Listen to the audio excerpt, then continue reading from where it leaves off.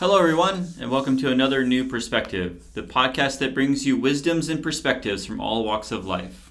Good morning, everybody. I am back here with Bob this morning. It's Bob and Joe. And actually, this will be our last one for a couple months, right? You're gone for 2 months? 2 months, yeah. 2 months, okay. So I think we're going to leave it on a good one. I think it sounds like sometimes a word can kind of go a lot of different directions, and our world right now can go a lot of different directions based on perspective of age and perspective of what things are, what we find simple in one thing could be complex in others. And one of the words I really like that comes up in sales a lot, comes up in our world a lot, is intentional, or the word intent. And like what's our intention behind an email? What's our intention behind an action, or our intention behind some sort of technology that we might find simple for some of us, where my life has become extremely simplified by the technology that we've created. But that's based on my understanding of it, and how that same simplification using technology for some people maybe older or less educated could find complexity in it. So I think that's a great area to start. So if you want to add your little piece to that. Well, I think that's always going to happen, Joe. What might be simple to you now with the technology, when you get 80, technology is going to be a lot more advanced, and that might become complicated to you. So sometimes the simplicity that you talk about with technology, for older people, even going to the doctor's office and getting a report back, most of the time they don't even call you anymore. You have to go check your chart, my chart. And for older people who don't even have a computer or know how to use it, they're depending on someone else to do that for them. So it's not as simple as like getting a phone call saying, hey, we need to change your medication. No, you got to read your chart. So you have to read your own chart. You have to read your own chart. And as a matter of fact, something happened with my wife about 6 or 7 months ago. They sent us her chart, and I wasn't paying attention to it. And it was kind of indicating, finally we got some phone calls, like 2 or 3 months later, that she was anemic. And it took like 3 months before they notified us that was happening. They wanted you to notice that she was anemic instead of them telling you? It was on my chart, yeah. But I didn't pay attention to the chart. I know how to get to the chart, but I wasn't aware of this is a major problem, you know. Yeah. But it did put cautions up there saying, contact your caregiver or whatever. But so sometimes, for older people, they miss that. And as I was saying before we started this conversation, when I think back to my own parents, they never had a checkbook. Yeah. They used to go to the bank and pay the electric bill and the gas bill and pay everything in cash. Yeah, and it was simple that way. You went to the gas station. I think you mentioned this the last time. You went to the gas station. Someone filled up their tank for them. Yeah, you fill up the tank. And checked the oil and everything. Check your tires and your oil, Yeah. clean your windshield. Yeah. Now that doesn't happen. Right. know? Yeah, and I was happy that I am very happy and grateful that I was able to experience some of that. Growing up in a very small town, like Right. that really didn't go away until, I don't remember how old I was, but Right. I mean, I remember pulling in there with Dad or with the family in the van, and Right. they come out, and Jim or whoever would come out and clean your Right. windshield and Right. check your oil quick and fill up your gas, and Right. so it was. I appreciated the simple things, Right. and I think that's why I run my company the same way. Is like the way I always say is like I love technology and I love the future, Right. but I feel that what we could have done better, and we still can. I feel like we can still reel this thing back in a little bit. Is that we have to preserve some of what we used to have. You have to take and evolve this thing that some of the simplistic things Right. or the thoughtfulness things not to lose the humanness, not to lose Yes. the personal contact of people. Yes. We talked about this, and so many times people are on their phones. They don't make a call. They send you a text message, and it's not even a complete word. It's you and a two, Right. and rather than a personal phone call. Yeah. I mean, it's. I had written this guy. I've been holding off for about a year to email him because he's a very, very brilliant man. I mean, he's over in London. He's published over 2,500 papers in neuroscience and psychology. And I wanted to send him my work, but I wanted to make sure I didn't want to blow my chance. I was like, I'm going to send this guy one email. I'm going to make it very profound, very intellectual, and explain what I was doing.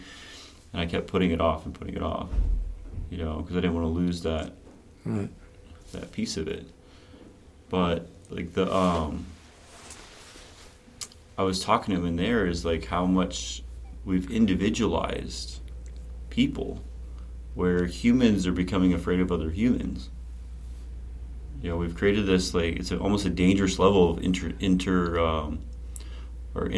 perspective. We've taken the perspective inward instead of outward.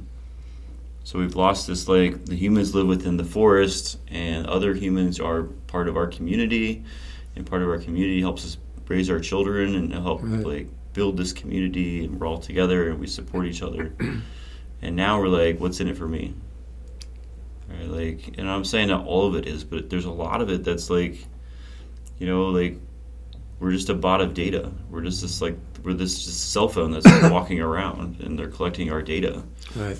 And now, I'm not even saying kids. I'm saying adults. I'm saying a lot of people don't know how to have conversations outside of that, that little text or that email. Right.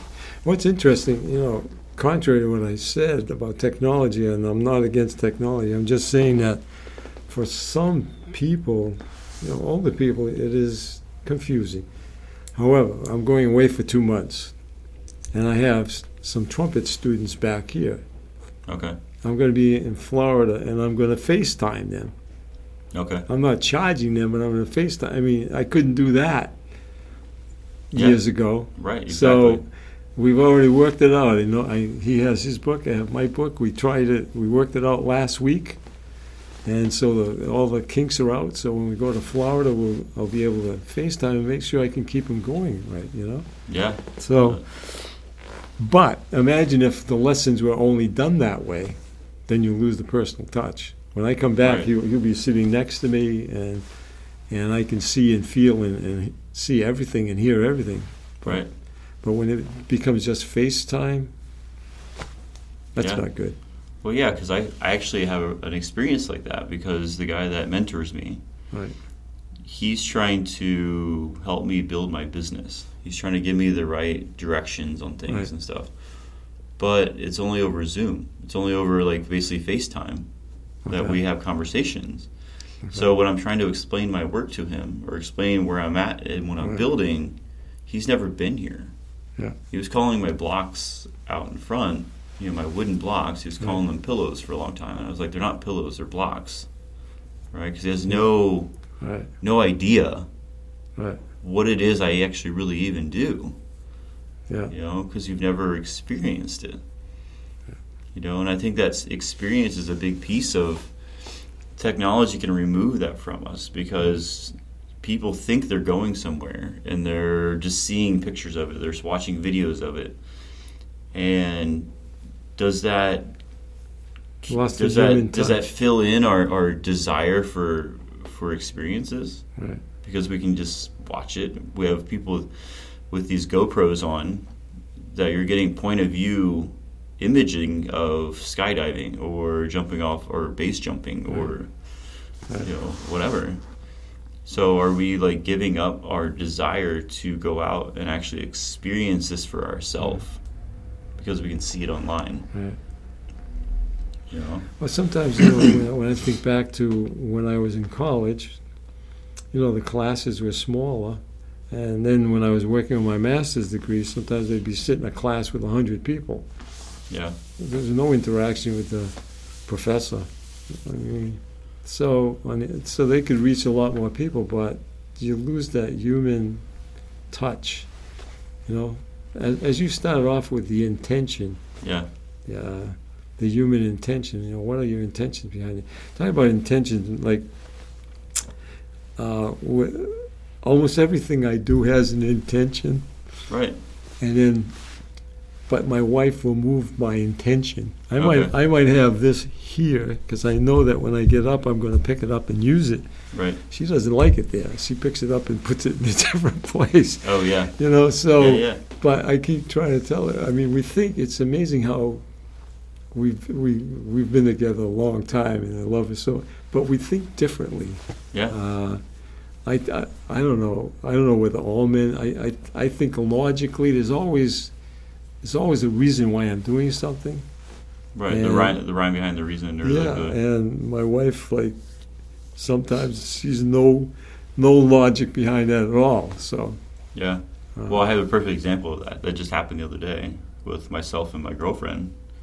Is because on the table out in the living room, I have in a line usually my watch, my wallet, Right. my earbuds I wear, Right. my phone. Your remotes. Yeah, everything's in a. Right. Here's the stuff we're gonna need when I leave the house. I Right. can grab this, and this. I Right. know exactly where it's at. So the other day I didn't put my belt on. My belt was the only thing left on the table. And I come back and I was like, obviously, like I get used to seeing things exactly Right. where I left them or my intention of where they were, because that's where I always put them, and that's just the way it is. And my belt was on top of my stereo. And I was like, why is my belt on top of my stereo? She goes, well, I was trying to clean the table off. And I was like, but why would you put it on my dresser then? Right? Like, why would the belt belong on the stereo? Okay. All right. You know? So it was like, Yeah. the thought process in my head, it was Right. like, well, if you wanted to clean it off, my dresser's empty. Right. I mean, the belt would probably, even in my regard, belong on the dresser Right. more than it would on the table. Right. But it doesn't belong on the stereo. Yeah. You know? But it didn't bother her to put it there because she didn't know what you were thinking. Right. No, exactly. But you didn't know what she was thinking. I have to be careful because she has a thought process Yeah. that's different than mine. You know? No, absolutely. Yeah. Now, when we go to Florida, we go for 2 months, and I go with my sister and husband. Right. And we've been traveling. We've been doing this for 15 years. And we went off for a couple of weeks, and then we finally went for a month. So I told my brother-in-law, I love him. I hope I can say this. I said, look, Tom, now that we're living together, because we stay in the same house, Yeah. but it's big. It's big enough so each has their own space. So now we're living together. Look, I'm simple. I'm very simple. I eat simple. My food's simple. I'm a simple man. About a week later, he says, can I talk to you? I said, is there a problem, Tom? He says, yeah. I says, what? He says, you're the most complicated son of a bitch I've ever met in my life. He says, you're simple-minded, but you're not simple. So sometimes, before we even got on the air, but sometimes when people think they're making something simple, they make it complicated for other people. Yeah. It becomes complex. And I think sometimes to make something very simple is a complex process. Absolutely. It sounds crazy, but Yeah. to get simplicity, you have to think a whole lot of steps to get there. Right. That's you're trying to, I'll have to show you this when we're done. It's, actually, because I don't have my phone on me. I'd read it to you over on this because it would make so Okay. much sense. But it was like the levels of purity. And it was like going through like sociology and psychology and, Right. and different things like that. And they got down to applied physics. And they're like, see, like, it's nice to be on top, or applied physics, And then it scrolls down a little bit further, and there's this guy standing down there. And he was like, oh, hey, guys, I didn't see you way over there. And it's the mathematician. Okay. Because it's dividing it down in Right. levels of purity. Okay. And in the end, it's just all math. Right? Because light and music and pressure and sound and everything is just Mathematics. Math. It's mathematics. Okay. So to simplify something is to think through it. This is my own perspective or Okay. speculation.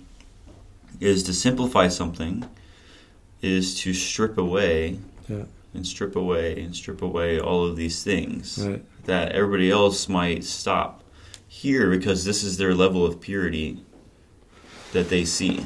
Yeah. But I'm like, well, I'm not happy at that level of purity. I want to keep going. I want to see what I can find at the end. I want to keep going. Okay. Right? So at the end, for me, because I'm a logistics person, it's just math.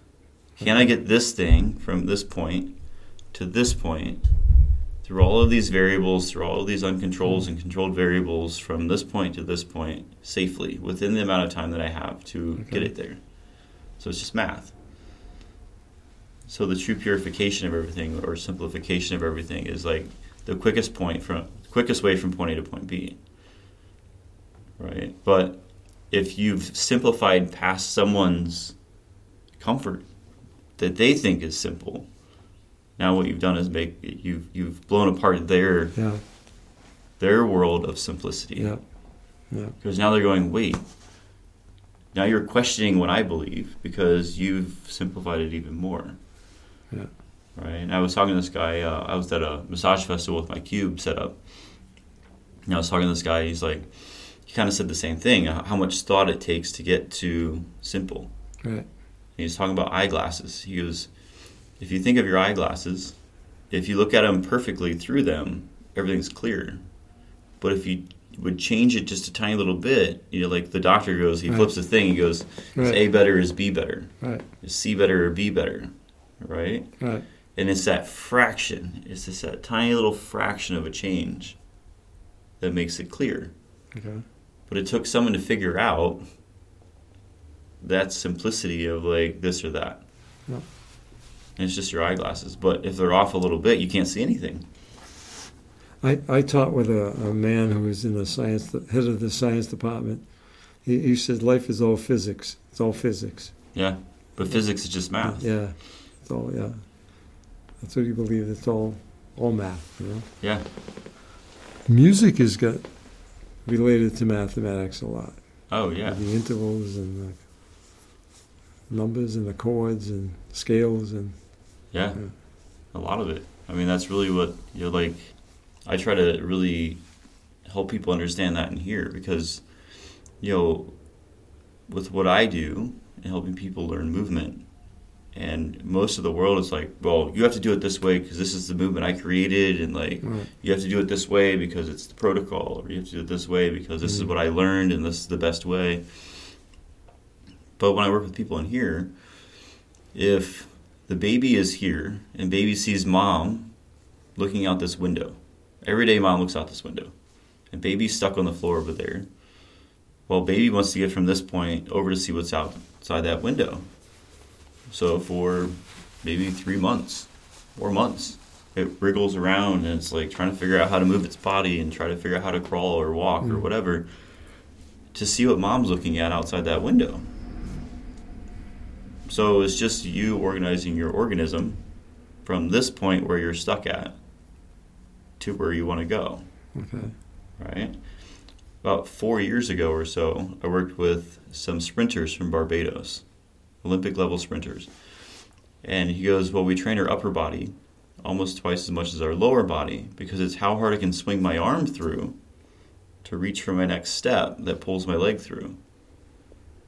Right? So it's us seeking the end. It's seeking what we want. Okay.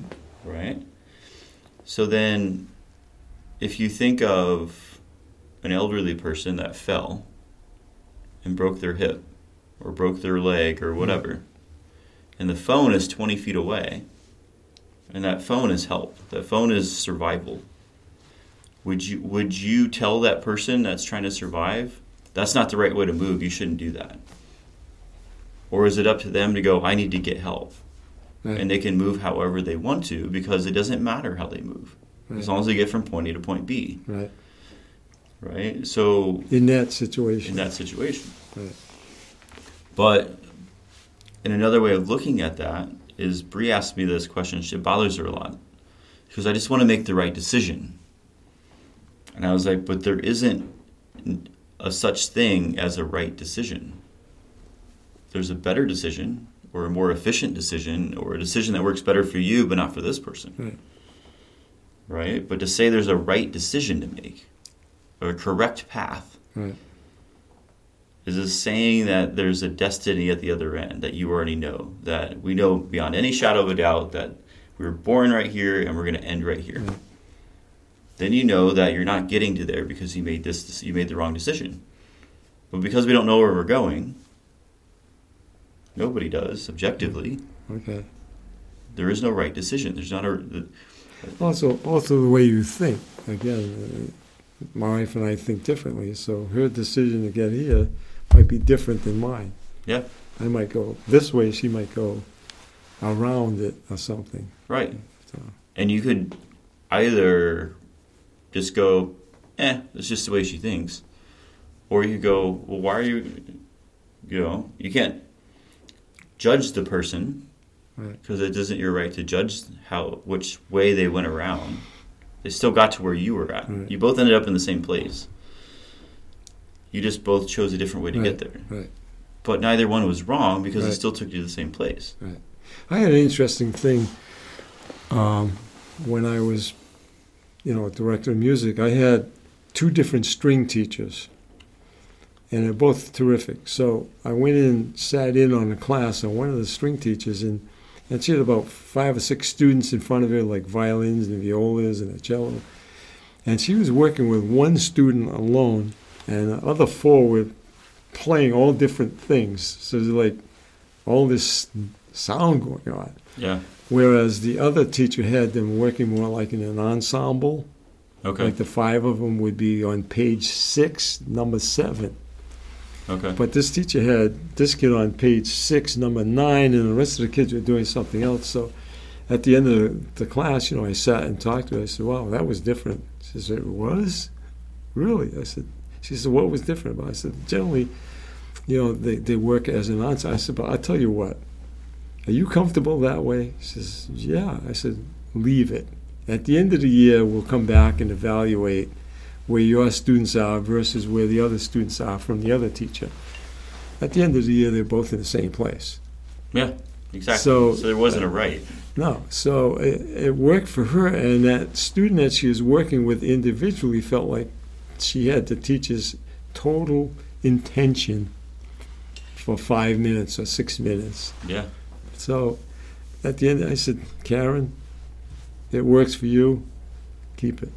Yeah. So, but the only suggestion I did make to her was that maybe the last 5 minutes of the class, you could bring them back and finish with an ensemble number where they're all playing together. Right, and see if you can bring them back and sit and play like for 5 minutes. Yeah, maybe Pick a page page 7, or- number yeah. 6. Yeah, no, exactly. So, but That's a great example. Because if I start to impose the way I think only, they might not.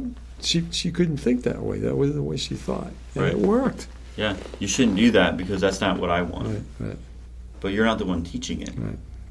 Right? You're going, well, we'll evaluate it, but then it ended up turning out just fine. Right. So- And another point too that I noticed today that I'm older, that I had that discussion with her. This was probably 25 years ago. I'm not sure I could have that discussion with her today, because sometimes people get so offended that you're even thinking something different than they are. You know what I'm saying? Like, people Yeah. are so sensitive to any Right. kind of suggestion or thought.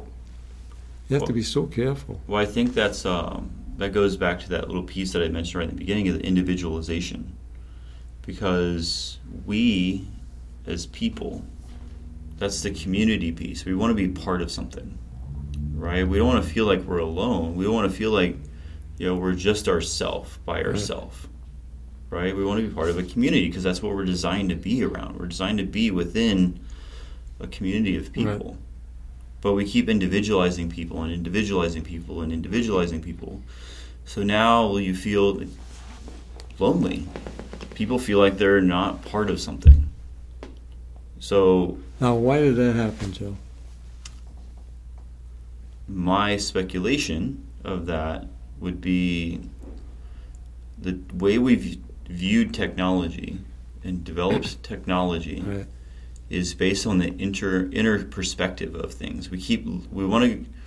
What I always see is humans want to keep getting something smaller. We want to keep making something smaller. We want to. There's a phrase or question that I was asking. A buddy of mine talked about it a few years ago, and it was always interesting to ask people this question to get their point of view from it. Is that we have an electron microscope that we see this. But if you zoom in further, all of a sudden it runs away and you see this. You zoom in further and it runs away and you see this. And as soon as you zoom in further into the universe or into this object, Right. you never really find the bottom of it because it just keeps running away from you. So that's the going in part. Okay. Right, and that's where we're working on biomarkers, we're working on genetics, we're working on the genome, because we keep going further and farther in.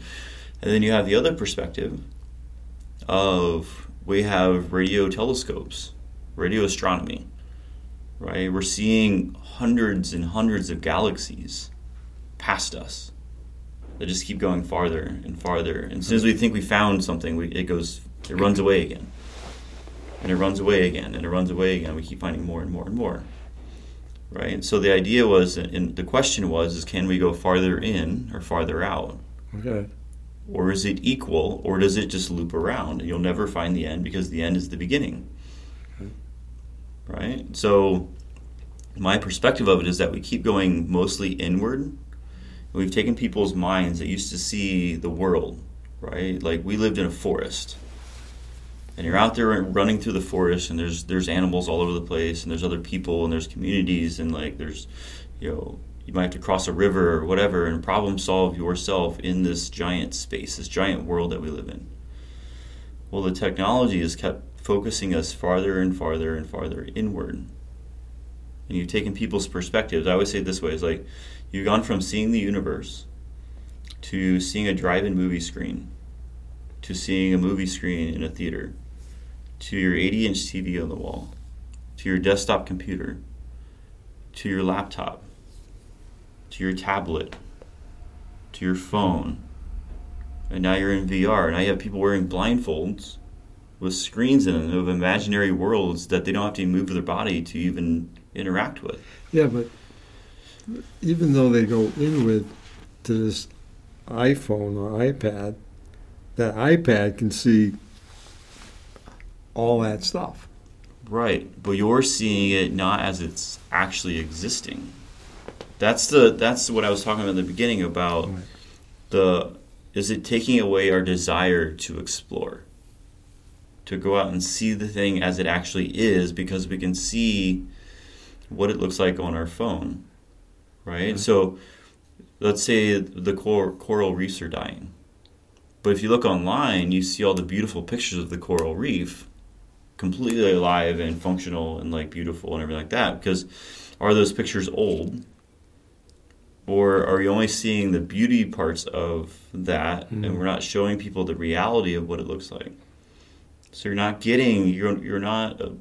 experiencing the feelings, the sensations, the smells, the taste, the feel of the wind, the heat, the temperatures. Right. Your system, your embodied cognition isn't going out and searching and feeling and tasting it and like, wow, this is like kind of rough, and like this is kind of smooth, and this is like, the air was very brisk, but it was like dry, and like you're not taking in this experience. You're only seeing it on a screen. You're only seeing it on TV. Well, I don't know, Joe. I mean, aren't people going all over the world and Some people. climbing mountains and walking through the? I mean, there's more people doing that. The accessibility is there. Right. But I wouldn't say that more people are doing it, because I think more a lot of people don't have the resources. Right. To But I think more do people it. are doing it now than prior to all this technology. Yeah. No, I think there's a balance to it, because Oh, it yeah. has people more There is a active, balance because to you it. are seeing. That goes, I think, one of the topics we talked about of. The fine line. Well, I grew up in a very small town, and my whole world until I was 18 years old was that small town. I knew nothing outside of it. Right. But now the same person living in that small town can see on Instagram or see on Facebook and see all these beautiful places all over the world, but they don't have the resources to get out of that small town to go out and see what they see on their phone, to go out and go somewhere and experience it. So that creates this anxiety or this angst or this like depression. Yeah. Because like I see what all these people have. All these people have all this money and all these things and all these beautiful things and fancy cars, and I'm stuck in this little tiny town. I can't go anywhere. Well, it's something we've talked about before. I think loneliness also, it's because of some technology, because people don't make phone calls. People send a text message. People don't necessarily go see someone. They'll FaceTime them. Right. Facebook. I mean, how about a visit?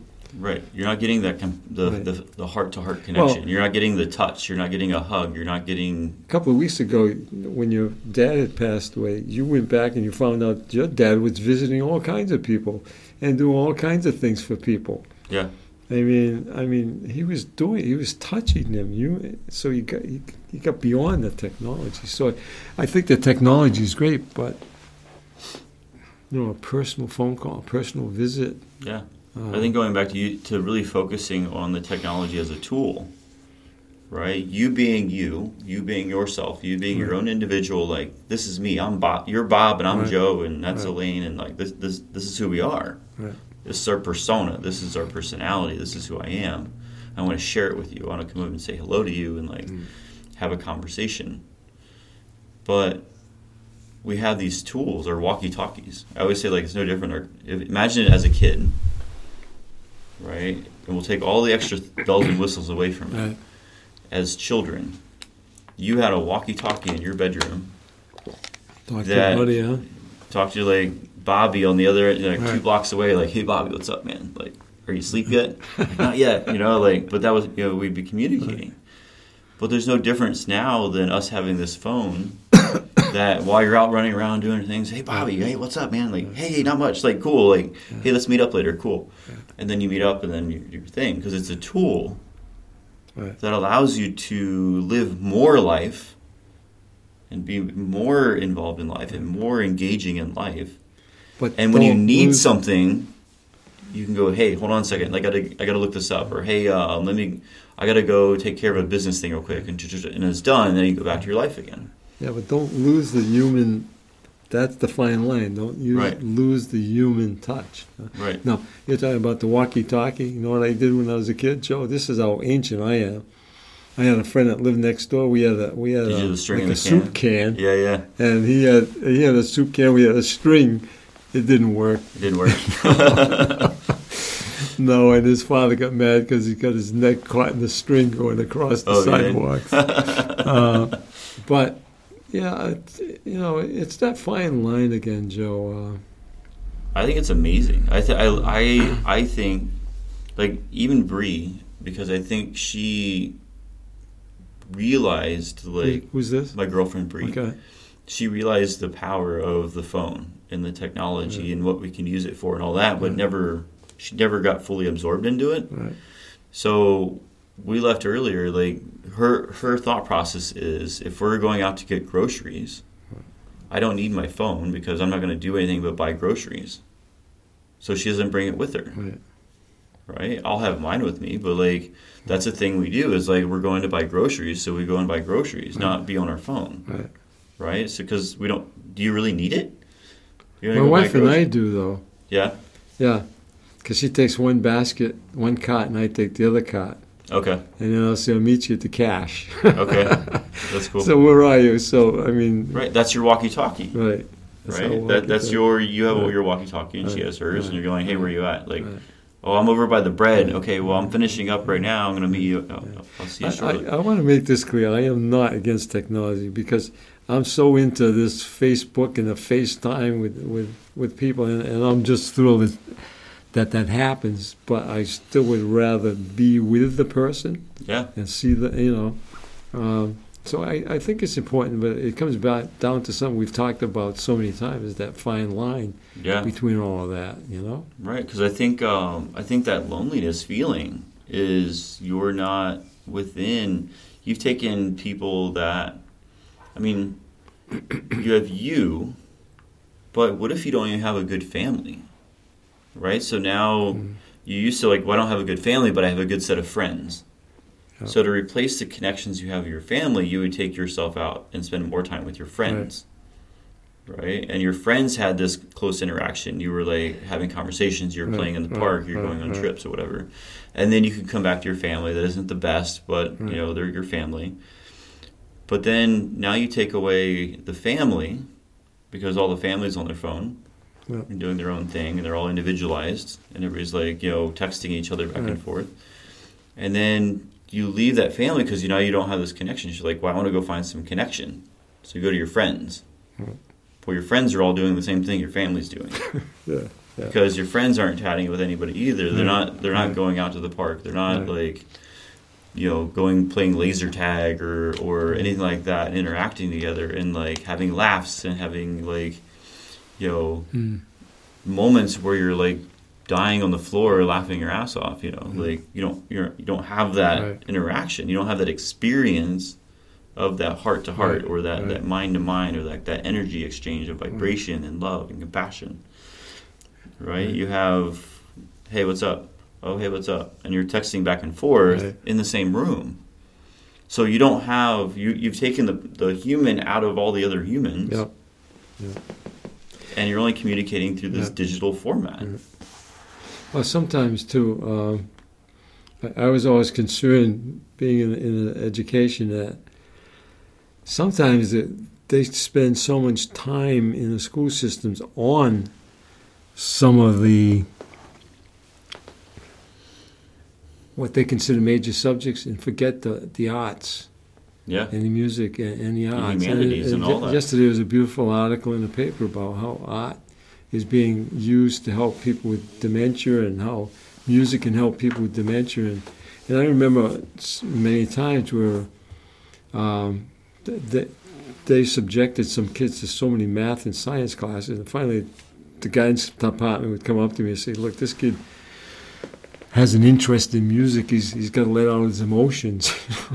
I says, I felt like saying, now that you've screwed him up, you want us to help fix him, which I wanted to do, but I'm saying there's so many emotions in people. It's not just the math. I mean, we're built all differently, and some students are mathematically inclined. Some students like physically inclined to be able to do like the athletics and all that. And some people artistically. I mean, we need to take care of all of that rather than just forcing everyone down this conveyor belt.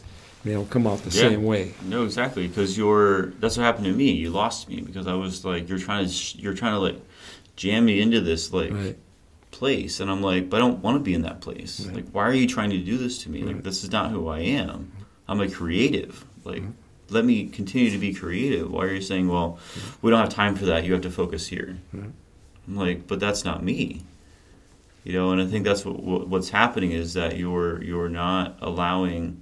I think, I'm not sure in this, but like in Germany, they do more of an apprenticeship. So you find out what you're interested in, and most of your schooling is guided that way. Like, am I a math science person? Cool, you're going to go this way. Am I this person? You're going to go this way. And they kind of keep you there very early already. And see, I'm not crazy about that, Joe, because, you know, again, some that's people the balance thing. Because some people are going to be totally against me. Like, you know, we have the magnet schools, which I guess is great. I'm a music educator. It would have been great for me to just work with kids who came to the school all interested in music, but that isn't society. Right. No, I would rather work with all of the kids and see if we can create some emotional experience for these kids in the arts so that when they get out there, they can support the arts and understand it. No, absolutely. But when you just have a specialized school for the sciences, then those people might not have any understanding of the arts.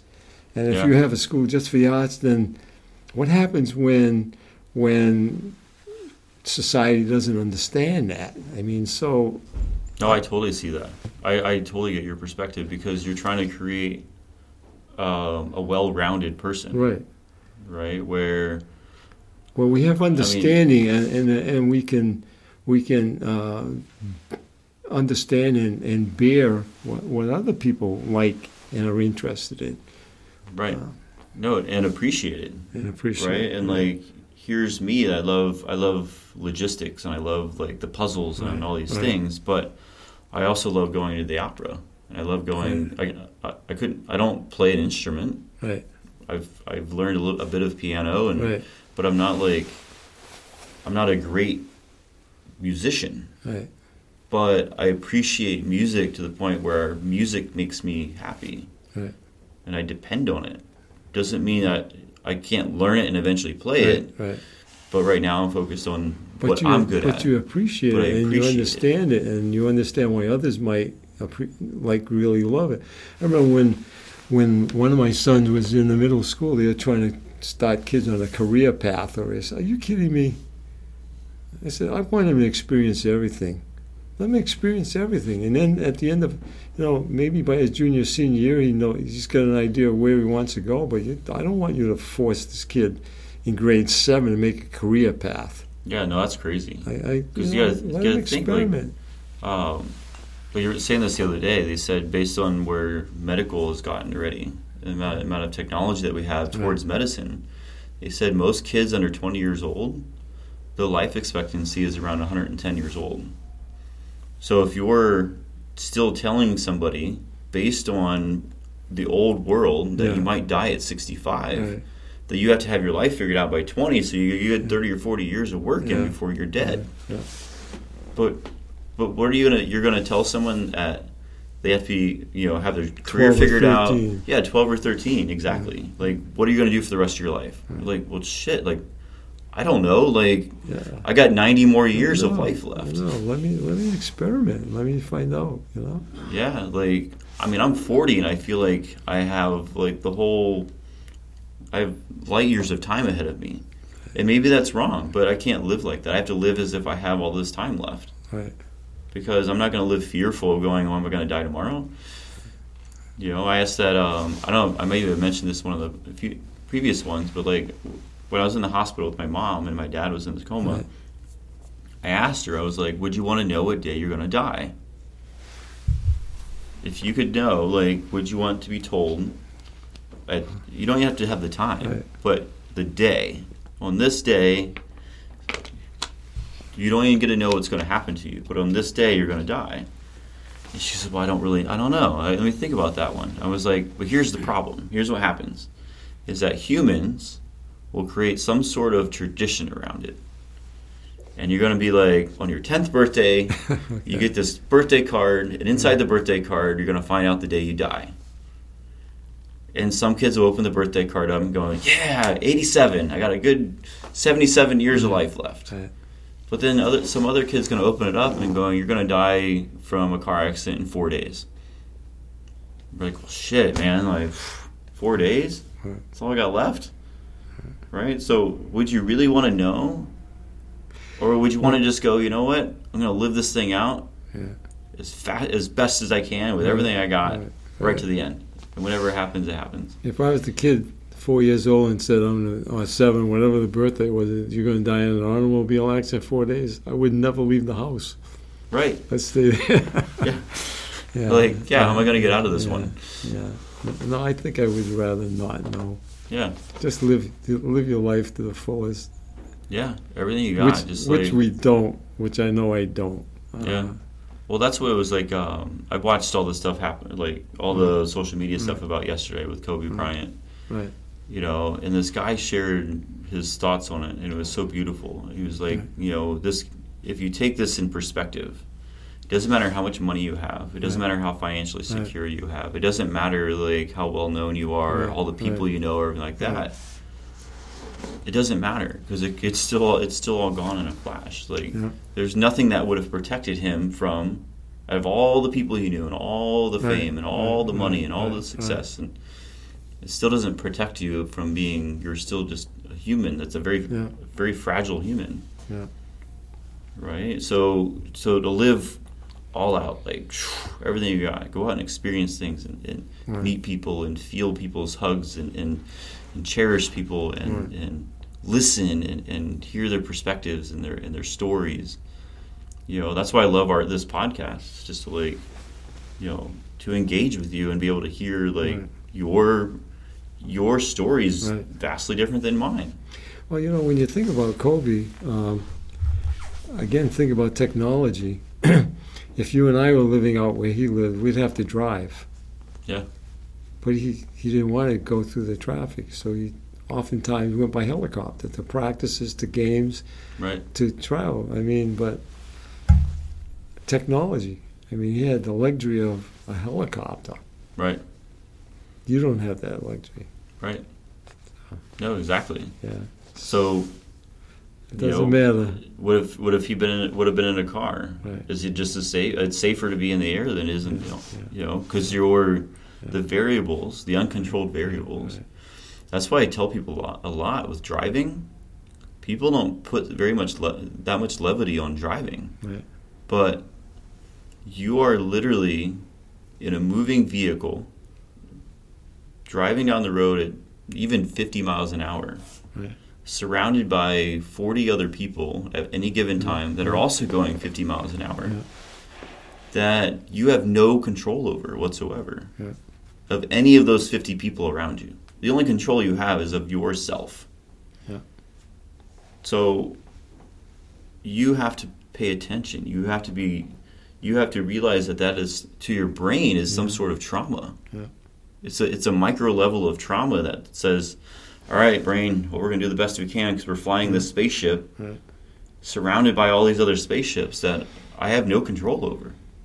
If that person wants to doze off or check their phone, or the kid's screaming in the back and kicking the seat, and the mom goes back to swat them and they veer off the road and across lanes of traffic, like you have no control over any of that. Yeah.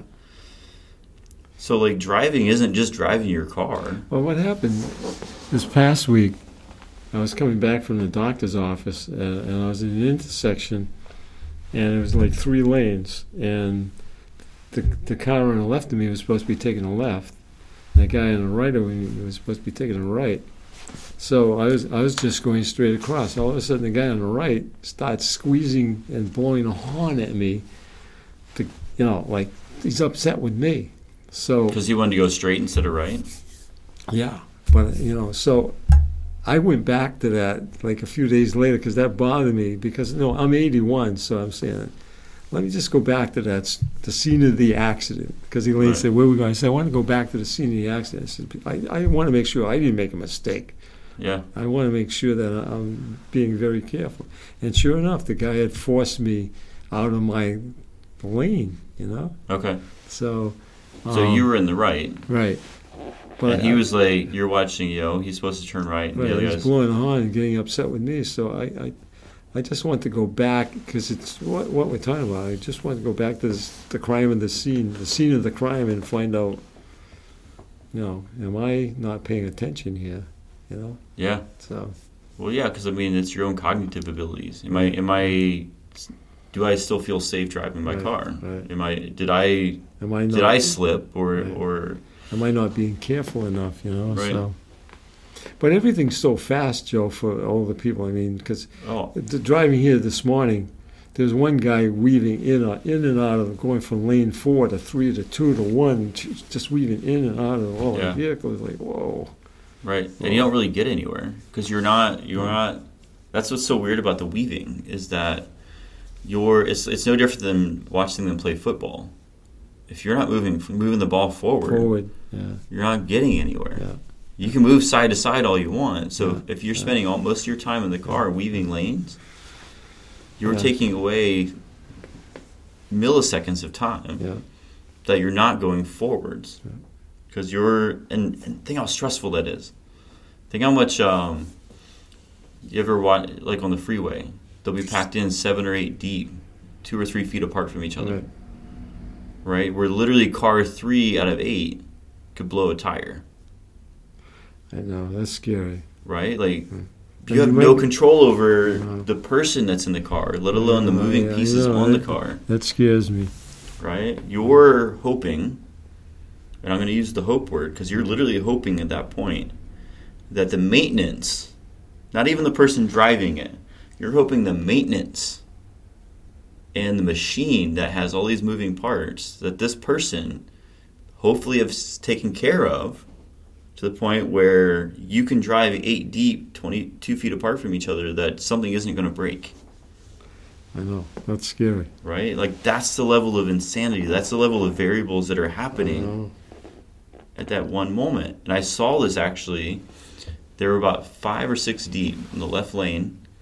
There was, I can't remember if it was a semi or a car on the right lane, and a second car back blew its left front tire.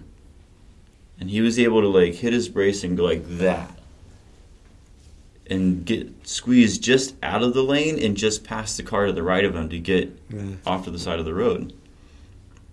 Barely. Scary. It's scary. Right? Why would you want to, like, drive under that much stress? It happens all the time, though, on the highways. Yeah. Why wouldn't you want to be 10 or 20 feet away from somebody and minding your own, have your own little bubble of space that you can maneuver around in, and just set the cruise control and just kind of hang back, and you're just going to get to where you're going anyways in probably the same amount of time as most of the other people. And you're like zooming and like tailgating and like having to tap your brakes. I never used the cruise control, even down the fly. I never use it. Yeah? Just so I don't go to sleep. Oh, that makes sense, yeah. I can't during the night. Like, if I'm driving at night, I won't use the cruise control, because you want to kind of stay, like, you doing the things. Right. And that's why, like, all this, we keep increasing the automation in cars. Right. You know, and I keep seeing, like, we just need to make automatic vehicles and not let anybody drive anymore. And I was like, but you're literally taking more away from the human to have to do. Right. So you're taking away the need for agility, you're taking away the need for struggle, or to mathematically figure something out, or pay attention to cause and effect. And you're now saying, take me anywhere I want to go. I'm afraid of that. I mean, I don't think I could get in a vehicle and not be driving it, and it's driving itself. Yeah, I'm not there yet. No, I don't know if I could get to that point. I still drive a 6-speed. When you're talking about control, I mean, you drive in a 6-speed, and I have manual locks, manual windows, manual transmission, right? Like, I control this box around me. Right. You know, and like I'd be in a rental car and they have all this like lane sensors and like, you know, too close to the car in front of you and it slams on its brakes, and I was like, holy shit, without like some of that's good. I have that in my RAV.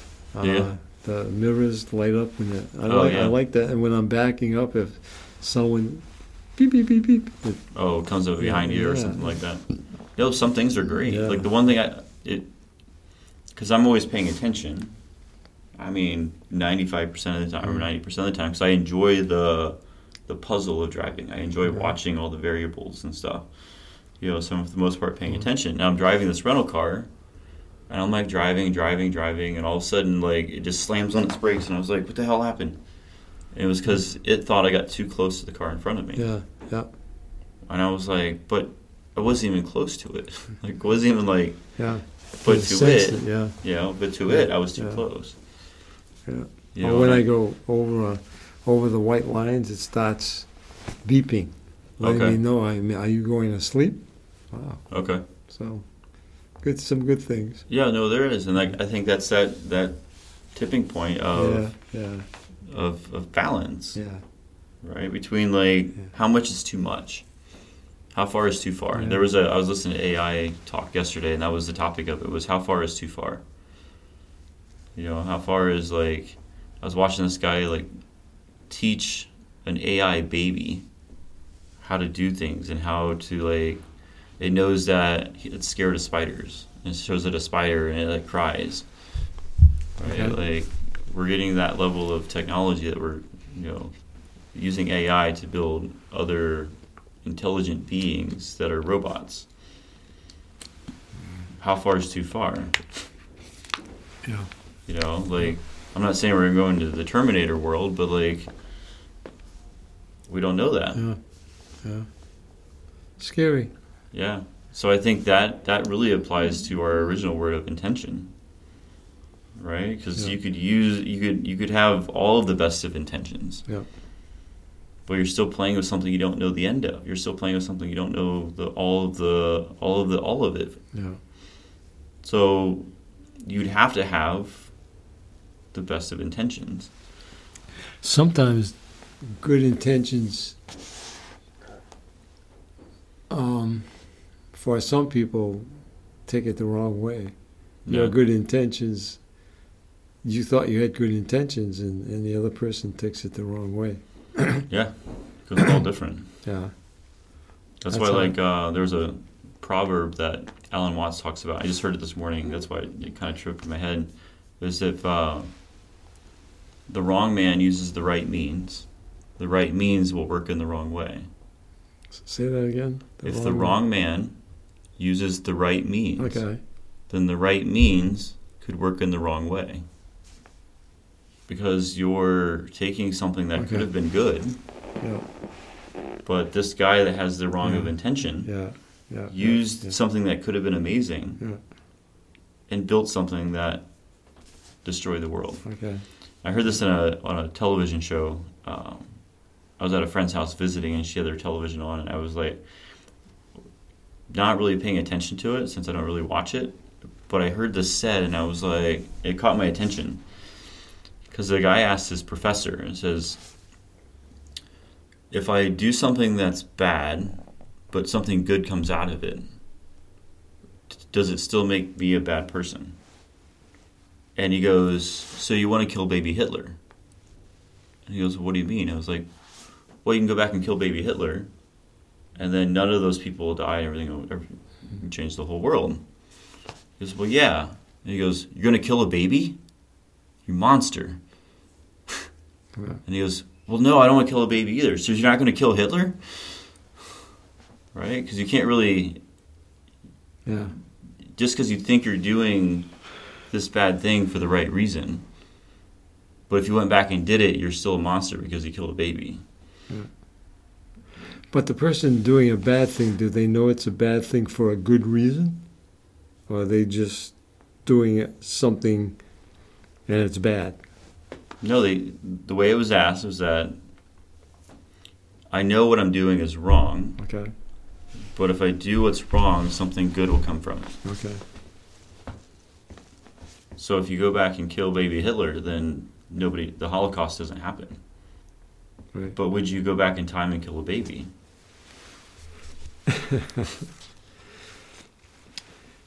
That's the unknown, because you don't know whether You don't know. whether that baby was going to be a Hitler. You don't. You Exactly. don't. Yeah. So we don't know. Like, you don't. You can always have the best of intentions with what you're trying to do. Like they always say, like, do things out of the intention of love or caring or compassion. And maybe that always takes you not always, but like for the most part, will 90% of the time take you in the right path. But even with all the love and compassion and caring and the best of intentions, if you bring something out that it wasn't time for it to come out, is it still the wrong thing? Because we can't, they're talking about, genetic engineering or altering like plant life or altering like mosquitoes so they don't like transmit diseases or whatever. Like, what are you changing that you don't know the end effect of? So you think you're doing the right thing because it could solve this problem, right? But are you solving this problem as such a micro problem that you're going to cause a macro problem? Yeah. That's the unknown, huh? Yeah. That's something we don't know. Yeah. You can't know. That happens a lot with animals and creatures and through the environment we destroy one, but this one that we thought was bad was eating something that was even worse. And well, people are weirded out about possums. Even though possums are very gentle creatures, they're not. They hiss at you, but they're not going to attack you. Okay. But they eat like 100 ticks a day or something like that. Hundreds of ticks. So like you might not want this possum around because it doesn't look pretty and it doesn't, it hisses at you and it's burdensome to you. but so is you getting attacked by hundreds of ticks every day. Yeah. You know, they had this video that went online that was like, there was a deer that was covered in ticks, and the possum was eating all the ticks off the deer. Wow. You know, so like, you can say whatever you want about a certain creature, but those creatures still belong within our world. Yeah. You know, like, you don't like spiders, but you also don't like ants, and you also don't like flies, and you also don't like mosquitoes, but the spiders are eating all the ants and the mosquitoes and the flies. Yeah. And the mosquitoes are doing something too, right? Yeah. Because somebody's eating the mosquitoes. Yeah.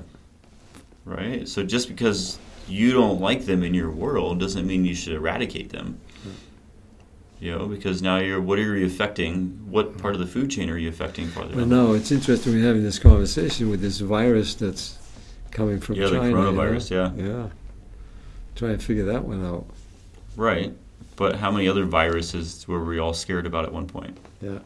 You know, the swine flu and like the bird flu and all these other ones in the past. Yeah. But I think they're finding out with some medicines now that the antibiotics, a lot of them don't work anymore because all of these germs have developed their own system to defeat that. Right, because that's nature. Yeah. Right, like that's the whole thing is like you think you did good for when you were doing it. Right. But you also changed other things. You've also changed, like, what about a genetic engineered food, right? And what you did to change this food, or what you're doing with the glyphosate or whatever. And I'm not throwing anything under the bus. I'm speaking very openly about here's science and here's this. Yeah. So now you've changed the food genetically and chemically, right? And now these people are eating it. And now you're trying to take the same antibiotic that used to work for people using farm fresh food, but they're mostly eating genetically made food that's made with different chemicals and stuff like that. Now, what chemicals in there are now disrupting or negating or neutralizing the antibiotic that used to work before? Yeah. Right? Because you think you're doing the right thing, and it could be the wrong thing. The right intentions, right? The right intentions. Yeah. The best you can do is have the best of intentions. Yeah. All right. Well, we're going to leave it on that, and we'll see you in a couple months. Okay. So you can think of, we have all kinds of fun topics we can talk about. That's good. So, all right. Thank you, Joe. Thank you again for taking the time to listen. I look forward to sharing more with you on future episodes. If you need to contact me, you can reach me at anothernewperspective101@gmail.com. I look forward to hearing from you. Have an awesome day.